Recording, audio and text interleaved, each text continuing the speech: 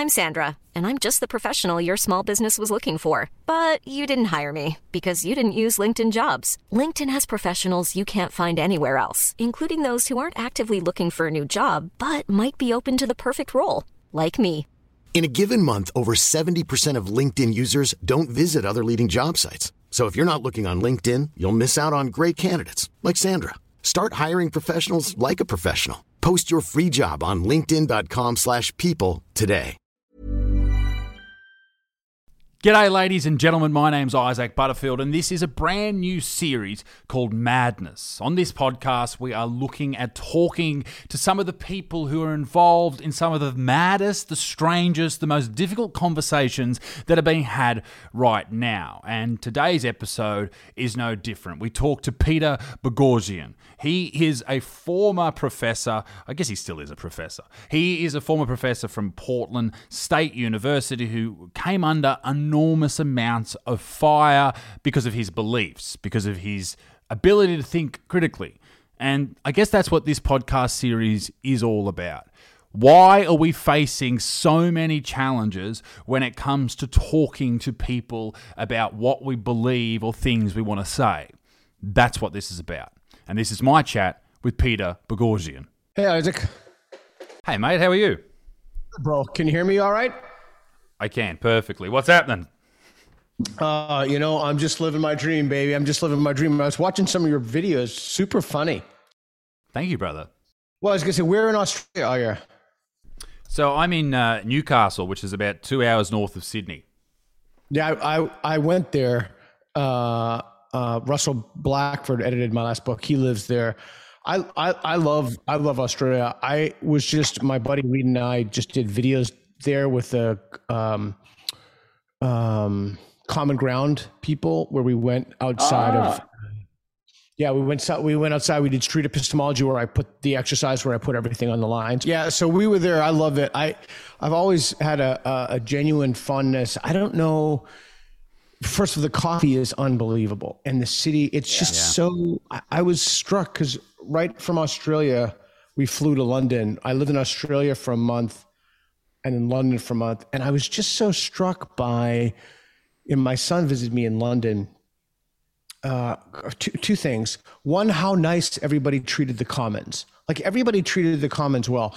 I was in New York City. I was on Gutfeld, and I hadn't been in New York City in a long time, and so sometimes the phones don't work. And I was looking at the train lines, and it was crazy. I was just like watching people jump over the turnstiles, and I was just so struck by that everywhere I went. So I thought it was, well, maybe he put me up in a hotel here, so maybe they're just no, they were doing it everywhere. And then when I went to England, I told my buddy Andrew Doyle, I don't know if you know who he is. I'm like, dude, I can't believe this. I've been in London for weeks now. I've never seen a single person jump the turnstile, like literally not one person in 2 weeks. And I was riding it 6, 7, 8, maybe 8 times a day, taking it everywhere. And he said, I've been here for decades. I've never seen anybody jump the turnstile. So there's something about the way that the Commons is treated in America that's very demeaning and degrading. And I don't know if it's a kind of hyper individuality or what it is, but it's pronounced and conspicuous. Do you think it's a population thing? Like in Melbourne, for example, I don't know how many people are in Melbourne, let's say 6, 7 million, or no, not in Melbourne, but around that area. There's probably 2, 3 million, maybe something like that. There's not that many people. And then you get to New York and it's unbelievable how many people are there. It's confronting in such a small area. Like the population density is so massive that people just don't care. They will react however they want to people. They will flaunt the rules. They will do this. They will do that because human life matters less when there's more people around, perhaps. Yeah, it could be the anonymity of it, and it could be that human life matters less, but there has to be a cultural component as well, because in China, like when I was in Shanghai or Beijing, I mean, that place is just, holy, I don't know if I can swear or not, but holy shoot, God, I can swear. Yeah. Holy shit. So that place is just like the density is this crazy, and yet I don't know if they have a respect for the commons or a fear of some kind of the consequences of authoritarianism. Like, I don't know what it is, but there have to be cultural and maybe even technological factors at play as well. But there is something about that's just so obvious to me that ours is an empire in decline. We don't, like in Australia, we don't really fuck with police in the same way that I feel a lot of Americans do. And I'll put it like this. When I was growing up, I was terrified of doing the wrong thing around my parents. Now, I have 4 younger brothers. As they progressively got, I got older and moved out, they were the ones who were running around the house. The type of discipline changed, and they were no longer scared of my parents. I feel like America is Australia's big brother in that respect, where Australia is America's. I'm getting lost in this, but trust me, it'll make sense. Australia is still terrified of Big Brother, of the people, the powers that be, and it seems like Americans just aren't. I mean, there's places throughout the states where you can, if you only steal, I think it's like $900 worth, you're not going to go to jail. You can basically get away with whatever. Whereas in Australia, you will go to jail, you will be prosecuted, and all those things will still happen, and we are still scared. I don't know if it's Australia's always a few years behind America, so hopefully it doesn't follow suit. But perhaps it's something to do with that. And culturally, it is this fuck the police attitude that has gotten to the point where they just don't care. They're not worried. They're not scared. The police don't have any power, so they'll just flaunt. They'll do whatever. It's just that's so crazy to me on so many levels. I just moved out of Portland. Portland is just a sewer. The crime, the violence, it's just a cesspool of violence and crime. Although I will say it's gotten significantly better in spite of local governance, not because of it. But one of the things that's been fascinating is that with the decline of the police presence, the murder rate has gone up, and the murder rate isn't going up against people like me, like white middle-aged dudes. It's African Americans, a term, in other words, black people, young black males in particular. I was at a restaurant a while ago.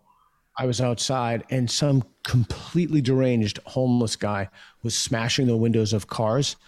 And then he came up to the table. We were outside. He came up to the table next to me, and there were 3 women at the table. And clearly these were social justice warriors. They had the hair, they had the looks, they had the little pins on the, and they were looking terrified. And so this guy was just, taking food off. I mean, he was completely out of his mind. And so after that was over, I'm going to say this and you're going to think, oh my God, what a complete asshole this guy is. But I think that there have to be consequences of beliefs. And I think sometimes people need a line drawn for them from the belief to the consequence of the belief. And so I walked over to them when it was over, and I said, "Are you okay?" And they said yes. And I said, there are consequences to defunding the authorities. There are consequences to this. And they looked at me like I was evil. Just another very, very quick story. I was outside. I had to go into a grocery store. This is months ago. I'm out of the U.S. most of the year, but I had my dog in the car, and I had a sweater on. So I go in, and people in Portland, they're just easily identifiable if they're kind of woke crazies. So I went in, and I was in the store literally no longer than I don't even think I was in 5 minutes. Come back out, and this crazed woman was yelling at me for keeping the dog in the car. She's like, "I'm going to call the police. I'm going to call the police." I'm like, "Okay, the police have all been defunded. Go ahead, call the police." Did you want the police defunded? So there's a failure to grasp that ideas have consequences. And there's something so disturbing about that when it's in a democracy, right? Because we have nobody to blame for the situation but ourselves. We could go down many rabbit holes, but the United States is just printing money. We're just printing money. Yeah. We are doing the same. We are doing the same here, and it's gotten to the point where there's now a major bank in Australia who is now no longer dealing with cash. They're just like, nah, no more cash. And, you start to think, okay, why are you dealing with no more cash? Is it because you don't have any? Is it just, it's all gone and you're just playing with pretend money? It's funny, like the defund the police side of things, because you look at it from my perspective. I live in a very relatively lovely neighbourhood. There's a bit of crime because people go to certain neighbourhoods and they break into houses. And here in Australia right now, it's very much, and maybe this is what I was talking about before. Young people don't seem to be scared. 14, 15-year-olds, they don't seem to be scared about getting arrested. They know that the police can't do anything, so they'll break into houses. They're not taking anything but the car keys to go and drive the car away and burn it out. They don't really care about anything else. They're not going in there to hurt people. They're just trying to steal cars. And the whole idea of defunding police is so foreign to most Australians, I think, except unless you're the very left-leaning Australians who are probably right for it. But where does that idea come from? Because it's not like everyone came up with that idea immediately. It has to be, it's like what Gard Saad talks about, these idea pathogens, those type of things. Okay, so if you'll give me like 3 minutes, I'll explain the genesis of the idea. So the idea, and this percolates out of the academies, the idea is that, well, there are many ideas, but one is that any disparity in outcome among racial groups is due to systems. And so we have a problem. So the goal then should be to dismantle systems. And we can see that in language. So for example, minoritize, from minority to minoritize. The system makes a minority. Everything is the system. The system makes a minority. I have a series on this I did, Woke in Plain English. From bums, which I don't know if you had that word over there, but when I was a kid, you used to call homeless people bums. From bums, which is an evaluation of a person, and inherent in that is that they're lazy. It's called a thick description. To homeless, which is a description without an evaluation. To houseless. And houseless is the idea that the system is responsible for these people not having houses. So where did the idea of defund the police come from? So on the left, which has captured virtually every institution in the United States, particularly they dominate academic institutions. The idea is that capitalism is bad, systems are at fault, systems are inherently racist, patriarchal, misogynistic, and discriminatory. And it's the police that keeps the capitalist system in place. So if we can destabilize the police, we have an opportunity to bring down the capitalist system and thus bring fairness and equity, not equality, equity. So among the main targets are the police. So that's the basic idea. I can flesh it out from there, but that's the basic idea. We have a vote coming up in Australia to change our constitution. It's called The Voice. I'm not sure if you're familiar with it. But basically, the whole idea is to give Indigenous Australians not only representation, but to list them in the Constitution, which I think is a fantastic idea. They should be in the Constitution. They should be recognised as the first people. Beautiful. But a lot of people have the issue with having a group being not elected, but chosen to represent all of these people. And that's sort of ruined that part of the referendum that's coming up for a lot of people, including Indigenous people. They're like, well, why are we having a group of people chosen to represent us? Couldn't you have a vote? Couldn't you have there's several different options that would make a lot more sense? But I think it has a lot to do with attacking the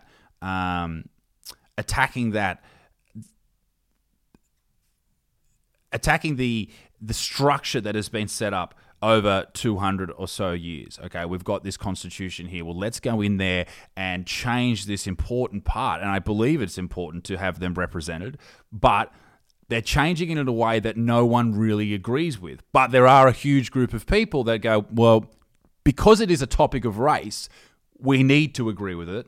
It's the same with defunding the police, even though if you think about it logically, it's a terrible decision to try and defund a group that is protecting people. We need to change it. We need to defund them because this structure of oppression is based around us, or based around them, or at least that's how we feel. And it's the same with the government here in Australia.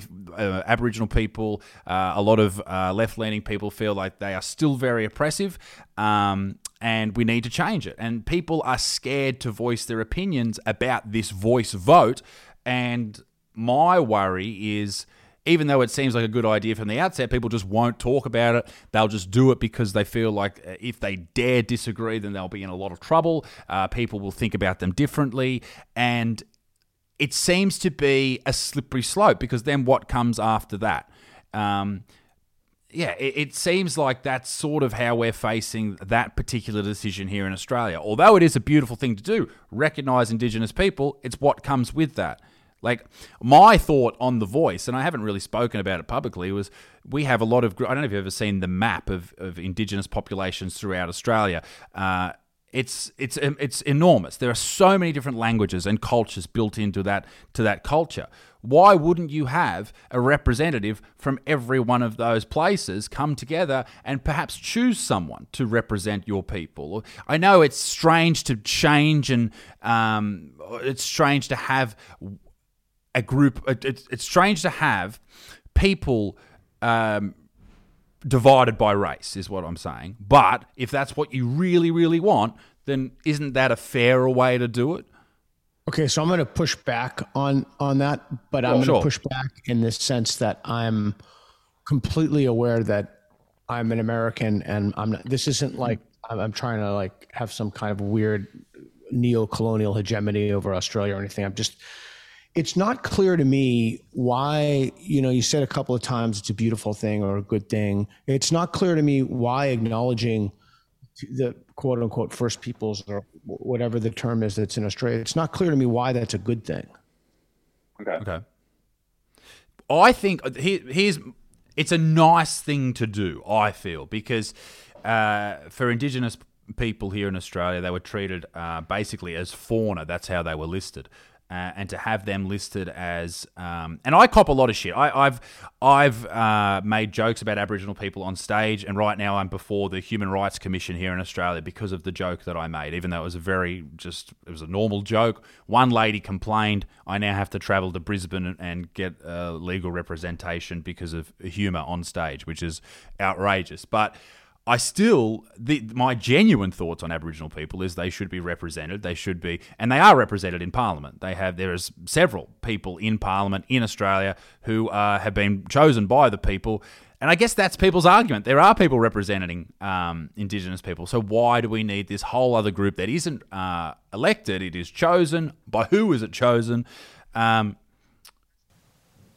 Contradict or supersede the democratic structures that you have in place? Well, yeah, it does. Absolutely, it does. Now, so why would it be a good thing? Why would being nice override that? So my thought is it's nice to say that they are the first people. It should be in the Constitution, and that's where it ends. Yeah, I'm going to push back again. Please. I'm interested, because people aren't having these. They aren't having these debates, and you are either on the side of yes or you're on the side of no. There is no in between, and that's what this is important. This is what this podcast series is about: is fleshing out ideas. Yeah, and I think that this podcast series is extremely important because we're not doing that in the university system. So I can't speak. I was there for a month, and I met with deans, and I met with many, many people, think tanks, and you're about, this is just parenthetical before I get to the point, you're about a year behind, maybe a little more, and in terms of a woke takeover, the complete takeover of the institutions. But getting back to this idea that it's my fear is that once you do that, it's a slippery slope, and there will be certain entitlements. So people will think, oh, well, we're the first people, or we're native peoples, or we're acknowledged in the Constitution, and thus, boom, fill in the blank, and therefore, boom, fill in the blank. Well, I would say both yes and no. The no would be and therefore nothing. And the yes would be yes. You are absolutely entitled to equal rights, equal privileges, equal representation as absolutely everybody else.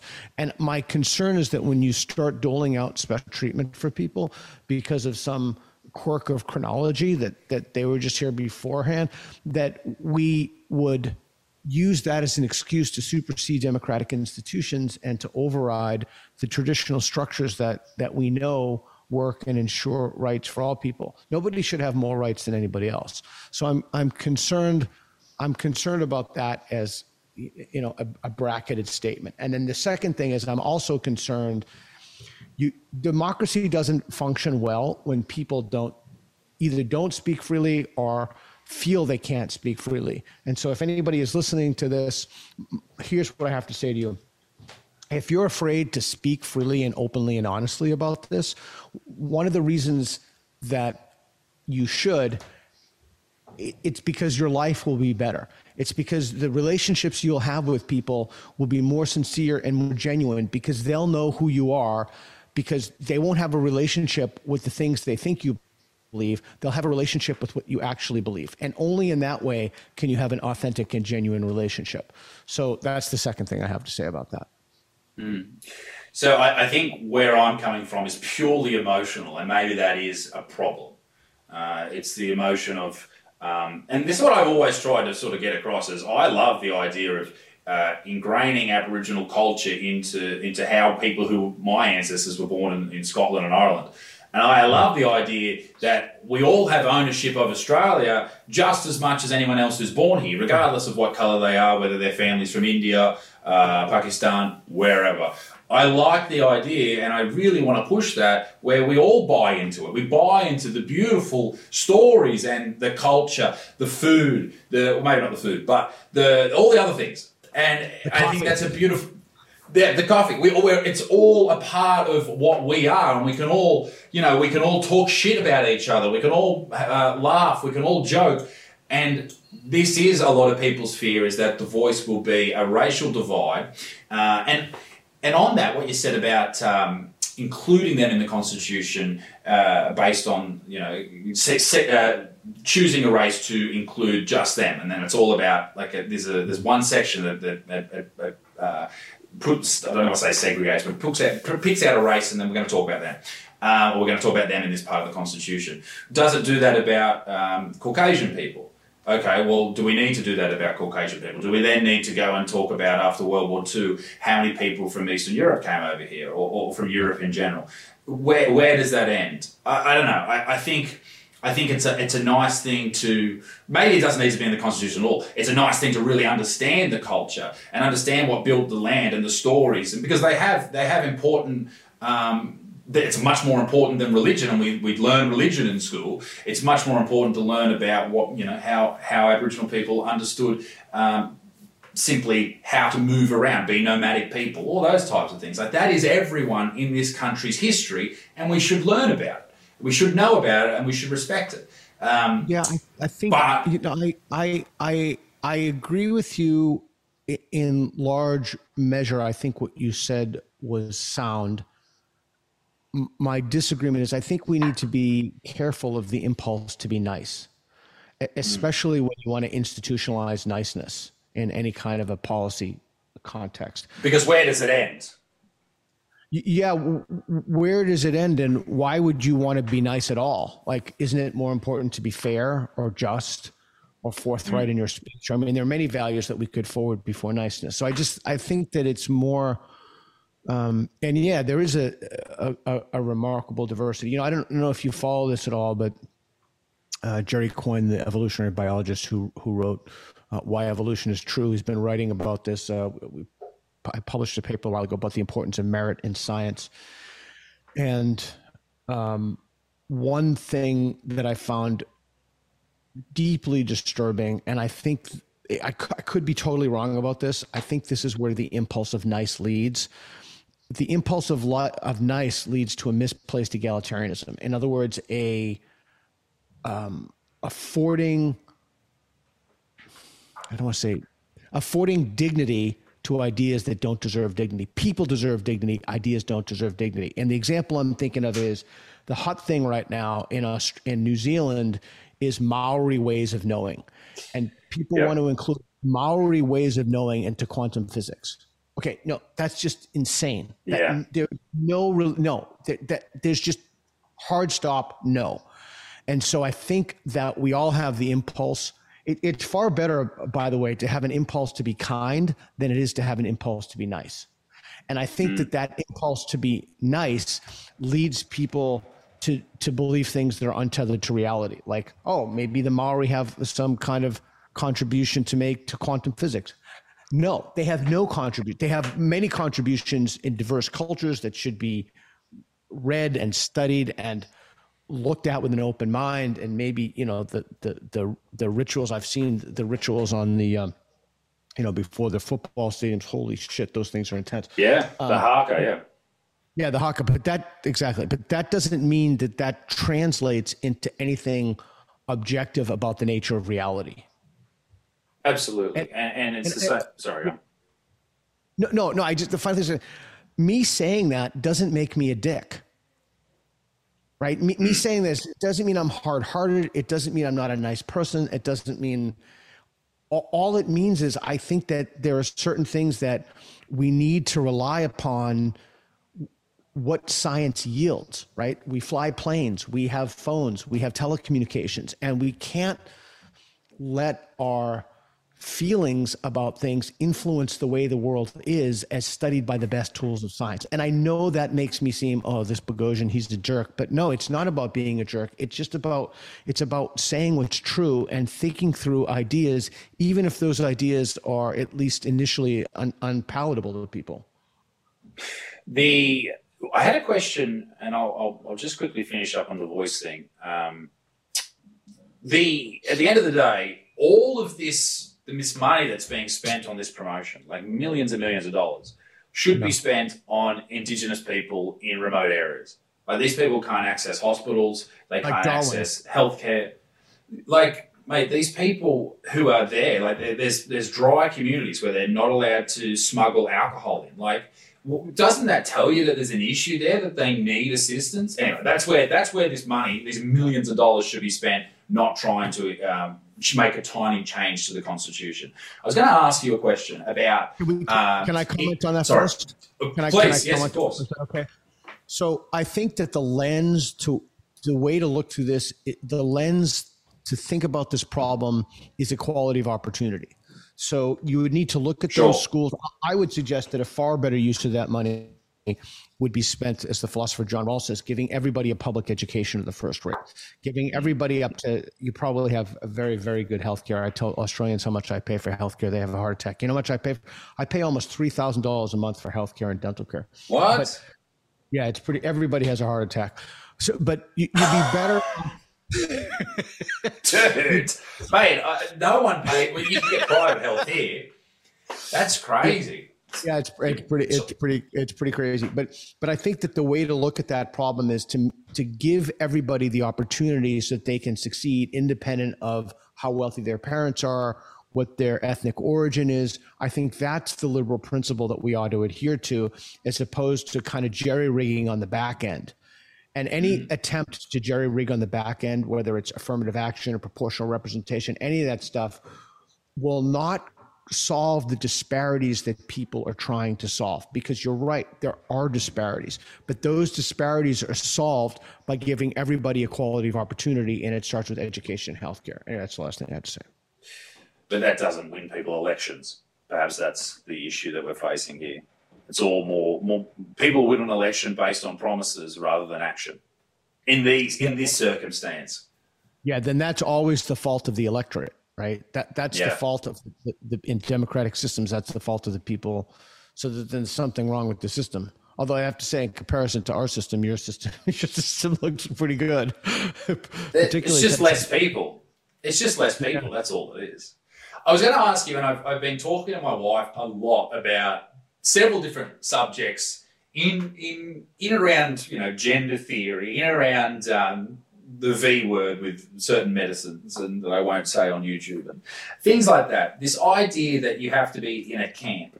And I wonder, I'm not a religious person. I was an atheist for a long time. I now consider myself sort of agnostic because the universe keeps expanding and there's 100 million different universes out there, and fuck, I don't know.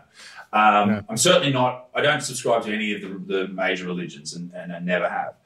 Do you think because of the reduction in people who find themselves or describe themselves as religious, who buy into religion and the teachings. Do you think that's why more people are being woke? More people are being far right. More people are being right wing, left wing, and they need something desperately to believe in, to hold, and to belong to. And without religion, and maybe this is why religion developed to the point where it was, without religion, they are lost and they're desperate to find something else. I can't tell you how happy I am that you asked me that question. I've been thinking about that for quite a while, and I've just talked to my podcast guest today about it. I talked to Richard Dawkins about it, interviewed him. I've been obsessed with this question for a long time. So thank you so much for asking it. It's vital. That question, the fact that you even asked that question, it's like the cutting edge of what is I don't want to say defining the culture war, but it's on the cutting edge of the culture war. So that's called the substitution hypothesis. So the substitution hypothesis is this idea that if you ever watch Game of Thrones, you ever watch Game of Thrones? Yeah. Well, this is a jiu-jitsu shirt, but I put it on for you. But I do watch Game of Thrones as well. Oh, you do jiu-jitsu too? We should talk about that. Mate, I'm a white belt with 3 stripes, and I haven't done it since I had a son. So, okay. Well, we'll get back to that in a second. So that's very topic of conversation. My jiu-jitsu is one of my obsessions. Science fiction is my other obsession. I only have 2 obsessions. There you go. So, and wokeism, of course, an obsession, but it's an obsession I want to kill eventually. Unlike my other 2 obsessions, I want to keep nurturing. So as the only reason people started believing in the new gods is because they stopped believing in the old gods. So the substitution hypothesis is the idea that belief is the default and we need something to believe in. And is it a necessary condition of human experience that we will just believe whatever is either the current orthodoxy or morally fashionable? My tendency is to think that that's not the case, but I'm not sure of that. When I asked Richard Dawkins that, he said if that were true, his whole life would have been a waste. His whole professional life would have been a waste. So what's interesting to me is if you look, the canary in the coal mine was the atheist and the skeptical movements.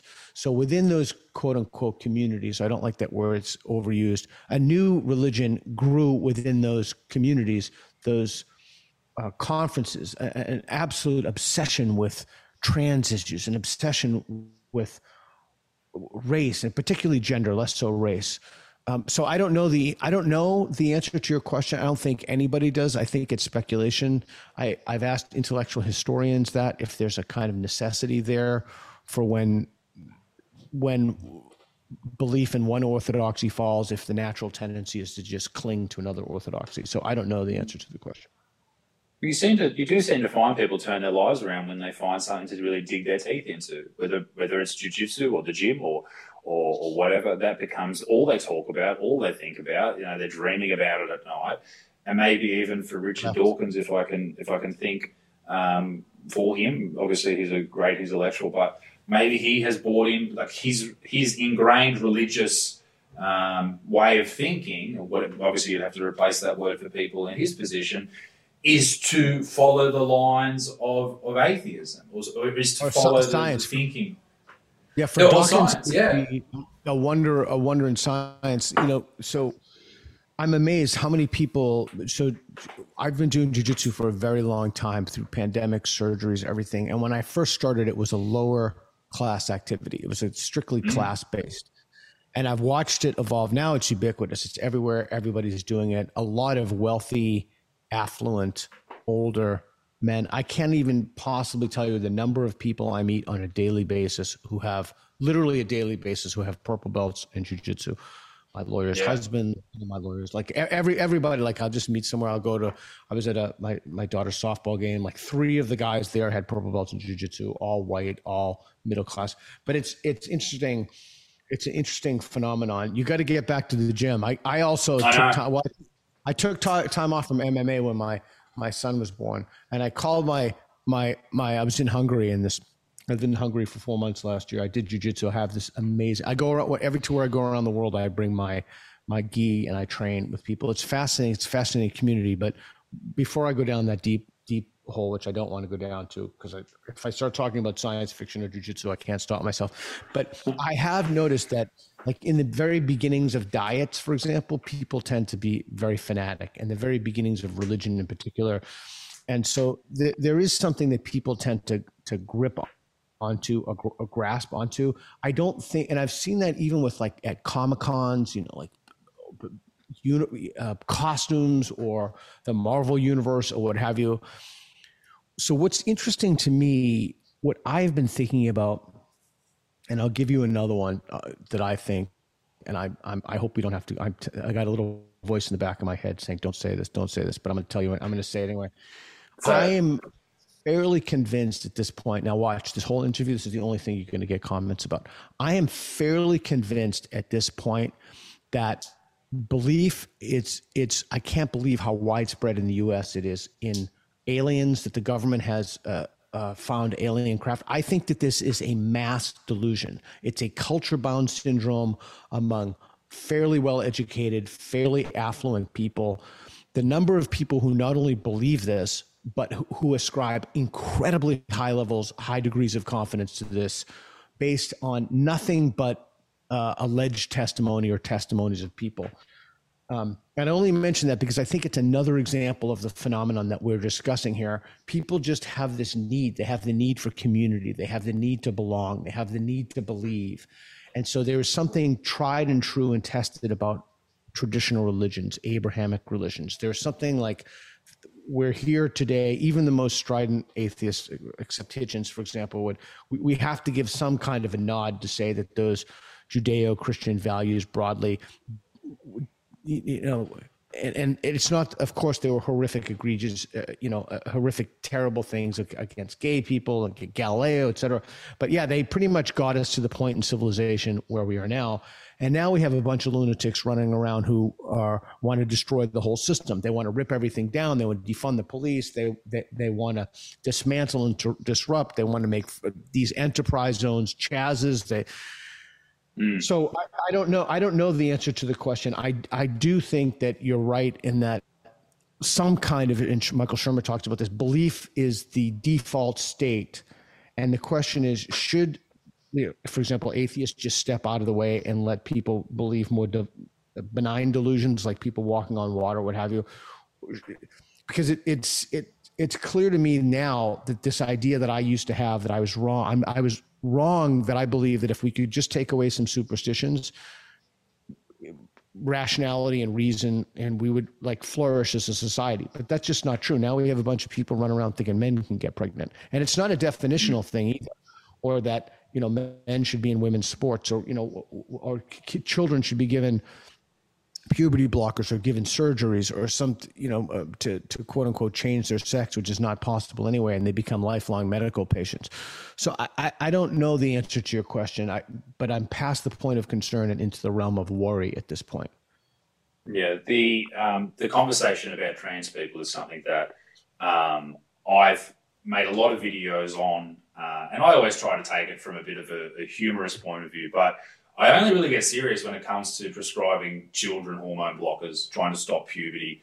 As I said, I've just had a young son, and the idea of harming him in a way at 9, 10 years old that's going to drastically affect his life and hurt him, just because I am fearful of what other people will say. And I've, since having a little man, my wife and I, we've heard and like Instagram communities and communities that we've been involved in, people's beliefs about what you should do with a whole range of different things is so strong. And if you fall into the community where, hey, if your little boy starts playing with dolls and then starts displaying characteristics that you would associate with a female or a little girl, then he having that option all of a sudden changes the whole conversation, because you're no longer just going, oh, he's just he likes doing little things that girls like doing, and that's there's no issue with that.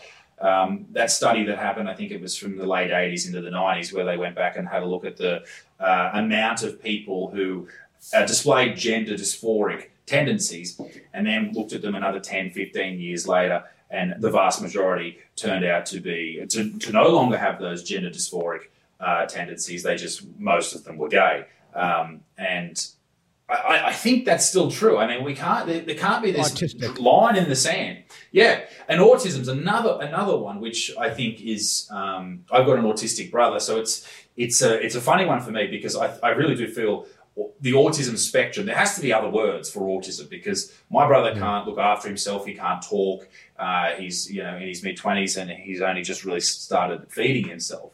And then there's people who are who have Asperger's or they've been diagnosed autism by one of their mates at the pub or whatever. Well, they probably wouldn't be at the pub. Far too loud. But I think this whole conversation about trans people, and they're valid, 100%, still valid, but you can still disagree with giving kids hormone blockers, even if you think their lives are still valid. I think that parents are being almost bullied into doing these things, which is only going to then affect that generation. And then will they do the same or will they turn back against the previous generation? I guess that's sort of what we'll have to wait and see. Well, that gets back to your earlier point is that we have to be able to have conversations about this, and we have to be able to have conversations without recrimination or fear that, oh boy, I'm told constantly I'm on the wrong side of history. There's something particularly sinister and dastardly about doing that to children. There's just something that's, I had an interview with Helen Joyce, and this was like a huge learning moment for me. I can't believe I didn't think of this before, but I was always operating under the assumption that 0.06% of people were trans. In other words, it's like a human non-fluctuation. It's just like this built-in thing. Even though I had evidence, I read that repeatedly from people I trusted. And there's no way to test that. Now we go to the quote unquote lived experience of people, but with kids that changes all the time. And as you said, I had a conversation with Andrew Doyle, percentage of people who are gay is basically sterilizing gay kids who are largely autistic. But Helen Joyce told me, she wrote the book Trans. She's Irish. She lives in England, author. She told me that the number isn't 0.06%. The number is 0. It's all a contagion. So I used to believe that anything above 0.06 was a contagion. Like people just thought it was a good idea. Like my daughter's friends have told me that people pretend at her school to be trans so they'll fit in, right? So anything above 0.06, so their entire counties, entire departments in some place in California, I can try to find the study if you want, that up to 20% of people self-described as trans. And if you look at Brown University, the percentage of people self-describing as gay or bisexual is well over half. So I used to think that's a contagion, but she said, no, the whole thing is a culture bound syndrome. Like all of it, the whole thing is just, there's no there. And it was remarkable to me that I never considered that before. I'm trying to remember the lady's name who wrote there's a young girl on the front of the cover, a cartoon version about transgender ideology affecting young women. She was on my podcast too. I can't remember her name off the top of my head, but a very interesting book and talks about a wide range of topics to do with this. But the one that really stuck out for me was the complete flip of how this affects people, what gender this affects. For the longest time, it was middle-aged men, and now all of a sudden it's young women. Correct. Yeah, correct. And not only young women, but Katie Herzog told me years ago, she told an audience, I was in the audience, she said that she's a lesbian, she lives in Seattle. There are her femme lesbian friends are complaining that there are no butch or masculine lesbians anymore. They've all transitioned over. Right. And I just found that fascinating. Like, wow, it's that common now. Oh, and my roommate is a lesbian, and she was sending me pictures of trans women, in other words, men pretending to be women, on the apps. That's the other thing we don't speak honestly about. Like every time I used to have to translate trans men or trans women, I used to translate the trans as just fake. And just to be clear, this has to be said in every one of these conversations. I'm sick of it, but I believe these people are entitled to every right to pursue the lives they want to lead, to do anything that they want. They're entitled to equal opportunity. They shouldn't be discriminated against. I got it. Yeah. I've said that a million times. Please continue with your violent speech. Yeah. But seriously, we do have to be careful though, because YouTube censored the Peterson conversation with Helen Joyce. YouTube has censored many conversations, and so that's the other. So not only can we not speak, you can't speak honestly in the university, but you can't even have an honest conversation on YouTube because you could be censored. So you have the tech, you have an kind of a structure in place to prevent anyone who dissents from the orthodoxy from speaking honestly. It's a huge problem. I'm not sure if you're familiar with the new misinformation and disinformation laws that are coming into Australia here. They're confronting, and that's a whole nother conversation. But basically, it's only going to get worse.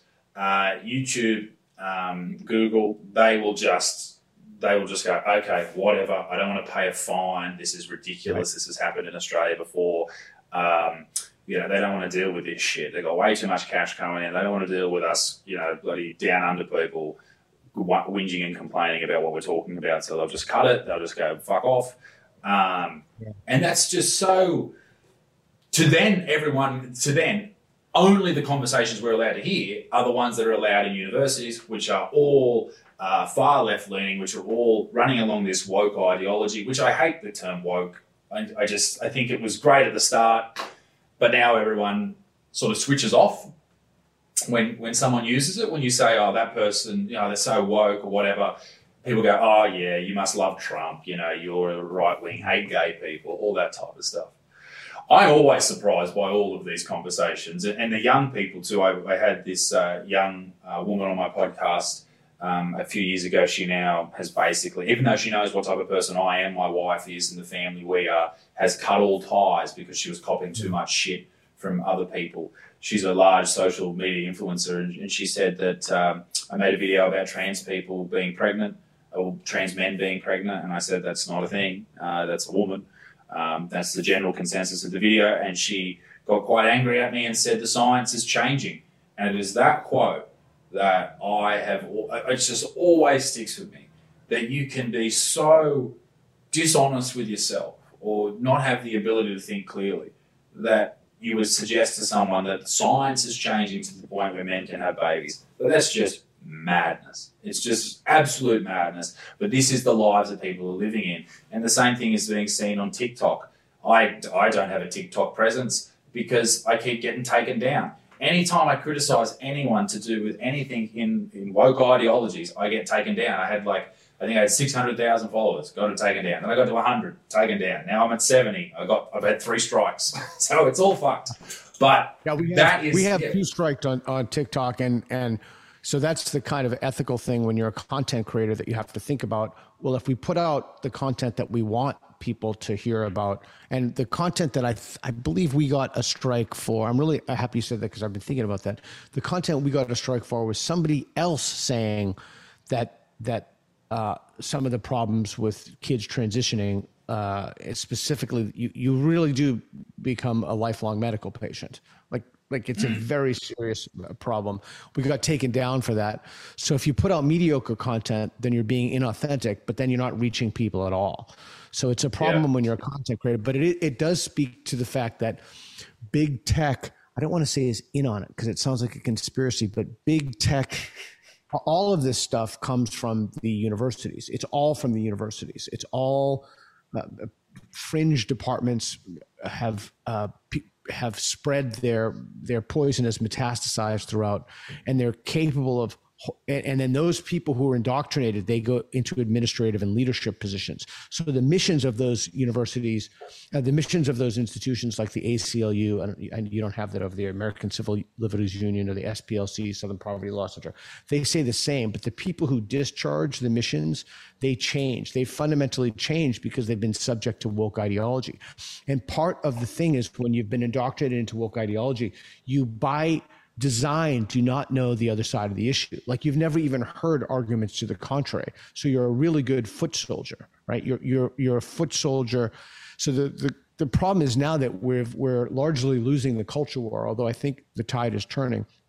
We're losing the culture war in terms of total institutional. They don't have the Supreme Court, and they, by and large, don't have the police departments. But the woke ideology has pretty much taken over every institution in American society, corporations. And what's super interesting is it's even overridden, which you wouldn't think would happen in a capitalist system. It's even overridden financial concerns. For example, when making movies, right? They're more concerned about, this is how you know you're in trouble. When the primary mission of a corporation is to make a for-profit corporation is to make money. Friedman has this thing: social responsibility of business is to discharge is to increase its profits. But you know you're in trouble when it's switched from that to promoting these trans messages or these gender messages or these incredibly divisive racial messages. So how do you fight that? I mean, it's a huge problem. And again, I am quite confident that you're about a little more than a year behind in Australia, and then this shit is really going to hit the fan. Which worries me as a comedian. I always try and talk about subjects that are not kosher, and I always like pressing the taboo angle on jokes. And for me, this whole thing that's happening with the Human Rights Commission in Australia, that one lady can complain and that compels me to change the way I speak. Like, where does that end? Because it doesn't, because it's what's protected is, okay, race, religion, gender, and it goes on. But why would you not be able to complain about an Islamic comedian making jokes about Christianity? You know, what precedent does this set? And I had a lot of feedback. Not one major news source or media source ran this story, which I thought was absolutely mad. But a few other, online publications did. And people couldn't believe, like I was getting messages from everywhere, people couldn't believe that I was literally being brought to another state and what this lady wanted. She wanted me to receive training and apologize. Correct. And so training in what? I'm telling jokes. These aren't real. I don't believe these things. This is pretend. So that's where we're at. And as you said, a year and a half, we'll be there. Well, we're in certain portions of the country, we're there. I'd like to answer the question that you asked, because I think it's so incredibly important. Where does it end? I'll tell you where it ends. It's not just that they want to control your speech or that they want an apology. Yes, they certainly want those things, but that's not what they're after. They're after your cognitive liberty. They're after your freedom and ability to think. They want you to think like they do. They are ideologues who are absolutely convinced they have the right answers to moral questions. And any people who disagree with them, it's not that they're just wrong. It's either that they're bad people or that they're existential threats. So that's what they're looking for from you. They want to rob you of your cognitive liberty. And just to be clear about this, you almost everybody who is subject to this or is somewhat themselves on the left. Like they're like Tucker Carlson, for example, is pre-cancelable. Like he can't be canceled. James Lindsay is no longer cancelable. Like you can't do this to people on the right. Dawkins, I've never voted for Republican in my life. Literally never. I endorsed Andrew Yang last election. I've never even voted for a Republican. I don't think I voted for a Republican at a local level, but yet I'm constantly called right winger. I'm constantly called a Nazi and a fascist and a bigot and a homophobe. And if we were off air, I would tell you some things that you'd be like, okay, this dude is not a homophobe. But so the idea that's so, well, I'll just tell you since I threw that out. So I have 2 kids and they're both gay. So the idea that I am some kind of a homophobe is completely insane. But again, the fact that we give these people any credence at all is the problem. The fact that we even, and this is where what I want to say to your listeners in Australia, me being in America and in Portland ahead of the curve, you simply cannot listen to these people. If you look, think about it like this. If you, I don't know how to fly a plane, right? So if you wouldn't accept my advice on how to fly a plane, why would you accept my criticism? Why would you? But there is one problem. The problem is that everybody needs a kind of corrective to the stuff that they think, right? Everybody needs, well, what about this? Or have you thought about this? Or let me play devil's advocate about this. The problem is that there's just so much static that the signal to noise ratio isn't correct. You have, I don't even know how many people with their fake accounts, and they're not playing by the rules of engagement. They have multiple. I have I don't even know how many people it is who just constantly go on my channel or go wherever and harass me. It's just, you just cannot listen to these people, but yet we do need some kind of correctives. So I would suggest it's not optimal getting correctives from people you respect who are your friends, as opposed to people. The idea would be to find people with whom you disagree and ask them why, and then have them in your friend circle. But that's almost not possible because the ideology will seek to maintain itself. The woke ideology is particularly dangerous because it has these built-in features to prevent anything that would possibly dislodge the ideology. I'm telling you, this is a serious. People don't understand how serious of a threat this is. And that's where I think the connection to religion comes in, because these people treat it like a religion. It's doctrine. It's not, maybe there's a different way to look at it. No, this is what is written. This is what I've learned. Therefore, it is absolute truth. I think more people who are classified as right-wing but probably sit somewhere in the middle are so much more open to different ideas. Obviously, the further you go right, probably not. But the further you go left, definitely not. They just will not accept an outside point of view, and they'll use those terms: racist, sexist, homophobic, etc. And the fact that you say that does not make you a right-wing person. Right? The fact that you just said that to me, people say, "Oh, this guy's on the right. Fuck this guy." No, you're pointing out, just because a feature of derangement is found on the left or on the right, it doesn't mean that it has to be found in equal measure on the other side. The same goes for people like Joe Rogan. He gets labeled as, I've made a video on this exact subject, and I went through and listed all the things he said that puts him squarely, left-ish.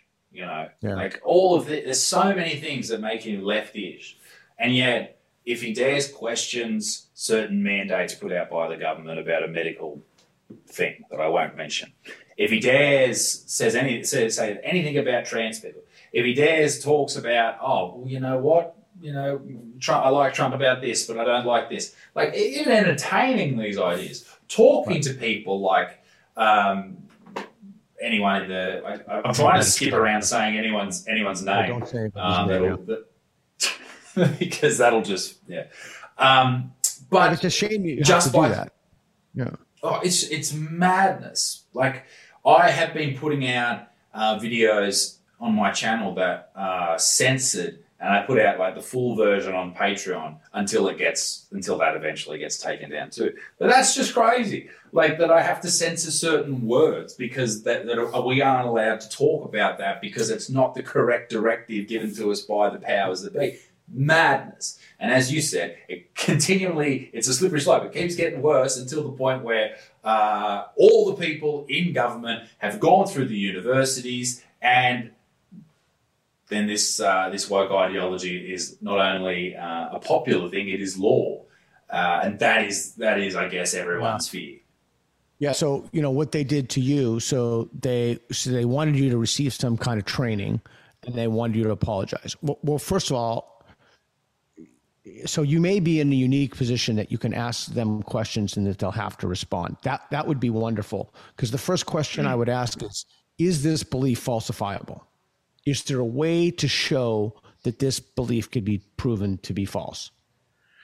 What is it that differentiates this from a religion? I would love to ask this person questions. The problem is that at some point, what's going to happen, right? It's going to happen, and that's just going to be oh, that's what every fascist would say, or, you know, they'll just go back to the talking points, because the worst evil, if you will, to import a word from religion, is this idea of bigotry or what have you. And if she's seen as being soft on you, then her tribe will take that out on her.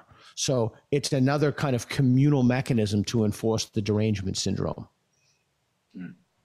Yeah, it's worrying, because now I go into my next tour next year and I'm writing for it now, and I think of something that's fucked up and I go, geez, you know, I've got a baby now. Do I really want to do all this? There's so many venues in this country that I've been banned from. Canberra University, Wollongong University, all these like places are just like, no, this fascist cannot come here. He made a joke about Jewish people 4 years ago, and I look at that and I go, mate, I'm from Newcastle. I don't know any Jewish people. I don't understand why anyone doesn't like Jewish people. Why? I still don't get it. So it's a whole thing, mate. And I know you are it just doesn't end. Like, the further you go down this rabbit hole, and that's why I'm very lucky that I can switch off from doing, you know, what I consider work as YouTube videos and whatnot. I'm very lucky I can switch off, because without that, I would be obsessed with this shit, and I'd be fighting with people on Twitter, and you can't change people's minds, and I don't want to. If you want to watch the videos, if you want to listen to the podcast, fantastic. If not, fuck off. Yeah, that's pretty much all I do. That's literally my day job, is to promote free speech and open inquiry and fight wokeism. You know, Mike Nana, I don't know if you know Mike, he has a wonderful, his YouTube channel's Mike Nana, Nayna.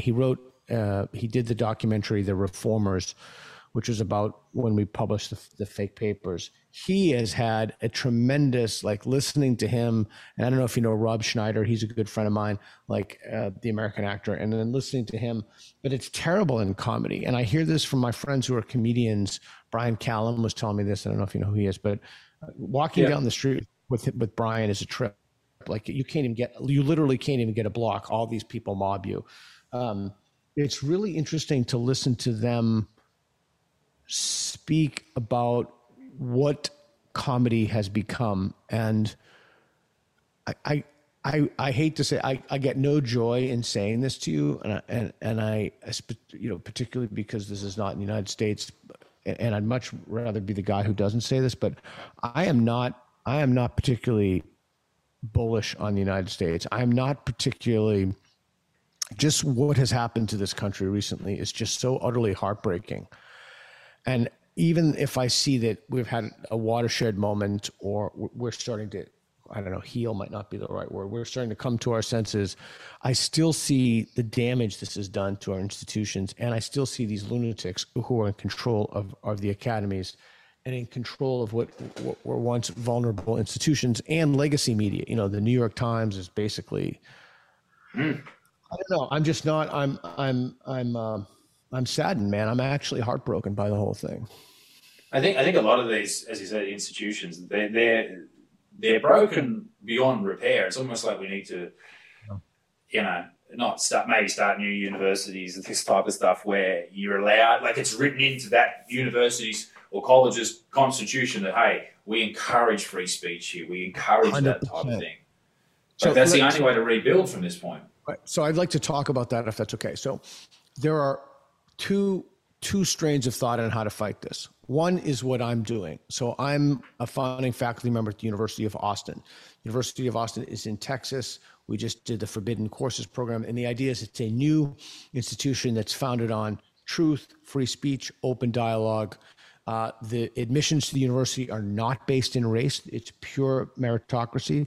And hey, to be very blunt with you, maybe the entire class will be Asian and Ashkenazi Jew. I don't know the answer to that question. I don't know who's going to be. And if you look at the data on test scores, they're fascinating. I had a really interesting talk with Heather McDonald from the Manhattan Institute about standardized test scores. I don't think you have SATs or GREs over there, but it's fascinating. It's correlated. The ultimate correlation is I don't want to go too far down, but this is an interesting point. With income, and then the chart is broken down into various aspects of the Not racially, but by country. Okay, so bracket that for a second. So you have one vein of thought that's just the way that you combat wokeism in institutions is that you build new institutions. So like Ralston College would be another one. So those are new academic institutions. Then you have to fight the legacy media like the New York Times and MSNBC and certainly NPR. You don't have NPR. ABC would be the analog.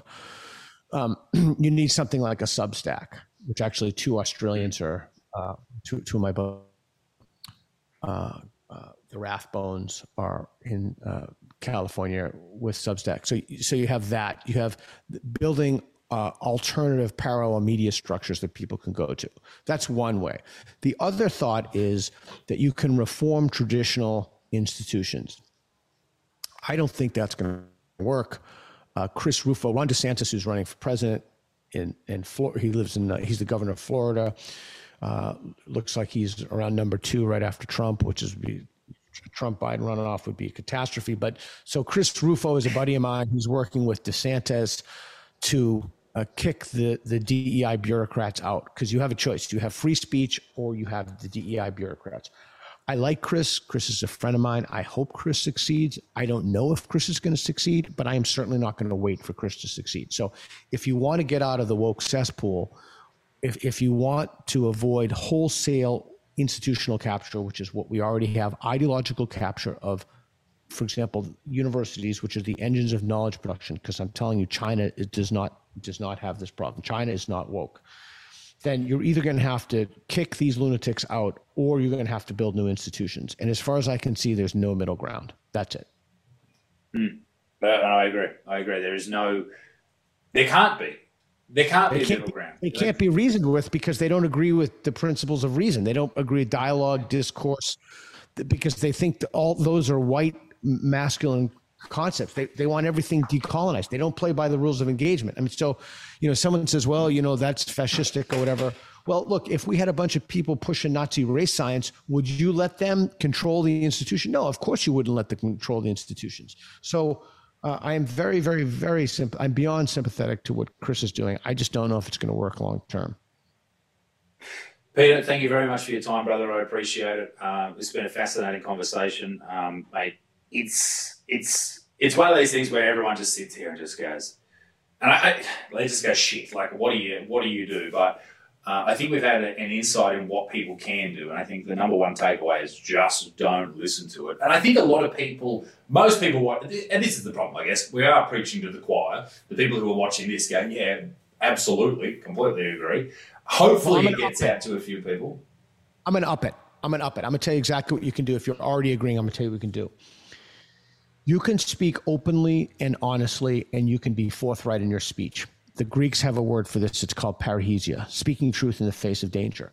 So you can speak against the orthodoxy and do not cringe or do not worry about people getting upset with you. Here's what you need to know. These people already hate you.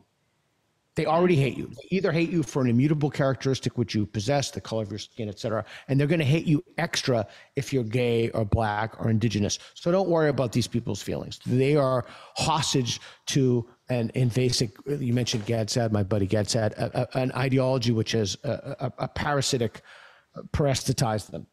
So you can speak openly and honestly, and you could be forthright, and you can be very blunt with people, whether that's the trans issue, and it doesn't matter what the issue is. And you can remember that it's not about whether this policy goes forward or this policy goes forward. It's about the fact that I'm an atheist. I believe that people have the right to believe anything they want. You want to believe a guy walked on water, flew to heaven on a winged horse. I don't believe any of those things. I think they're total nonsense. But if someone wants to believe that, they have the right to believe that. And we have to stick up for their right to believe things that we don't believe. But the deeper thing is you don't need any moral conviction to speak openly and honestly. All you need is the willingness to change your mind, because that's the one thing that woke people do not have. They do not have a disposition or a willingness to be honest and change their mind, particularly in a public context. So if you're willing to change your mind, change your opinion, revise your belief, it's all the more important that you speak openly and honestly. And if enough people do that, we can change it. And yes, you will lose friends. But I will suggest to you, those people were not your friends to begin with. They were not your friends. The quality of the engagements you have when you start speaking openly and honestly with people will skyrocket. So if you're already a believer, that's what I have to say to you. Ladies and gentlemen, you can find all of Peter's stuff all over the internet, but I encourage you to check out his YouTube channel. The conversations you have out in public are fantastic, and this is exactly what we're talking about. So go and check out. All the links will be below. Is there anything else you'd like to add to the end? Anywhere people can find you? Anything else you're doing at the moment? I'm on Twitter at Peter Boghossian, PeterBoghossian. The YouTube. I have a Substack. I'm fighting a culture war. Yeah. And I appreciate your support, having a conversation with me and talking. And, you know, even though things are, I don't want to sugarcoat it, even though things are grim, it doesn't mean that things are going to stay grim or remain grim. The pendulum will swing the other way. We just have to make sure that when it swings the other way, we don't do to people what they did to us. We don't have like mass cancellations. You know, we need kind of a truth and reconciliation here. Like we're not, the idea is not to look at people as enemies because they have different beliefs than us. The idea is to reinstate reason and rationality and democratic processes and open inquiry and free speech. And I think it's important to keep that in the forefront of your mind. So anyway, I appreciate your having me on, and I appreciate the conversation. So thank you. Thank you, brother. Even when we're on a budget, we still deserve nice things. Quince is a place to scoop up stunning high-end goods for 50 to 80% less than similar brands. They have buttery soft cashmere sweaters starting at $50, luxurious Italian leather bags, and so much more. Plus, Quince only works with factories that use safe, ethical, and responsible manufacturing. Get the high-end goods you'll love without the high price tag with Quince. Go to quince.com/style for free shipping and 365-day returns.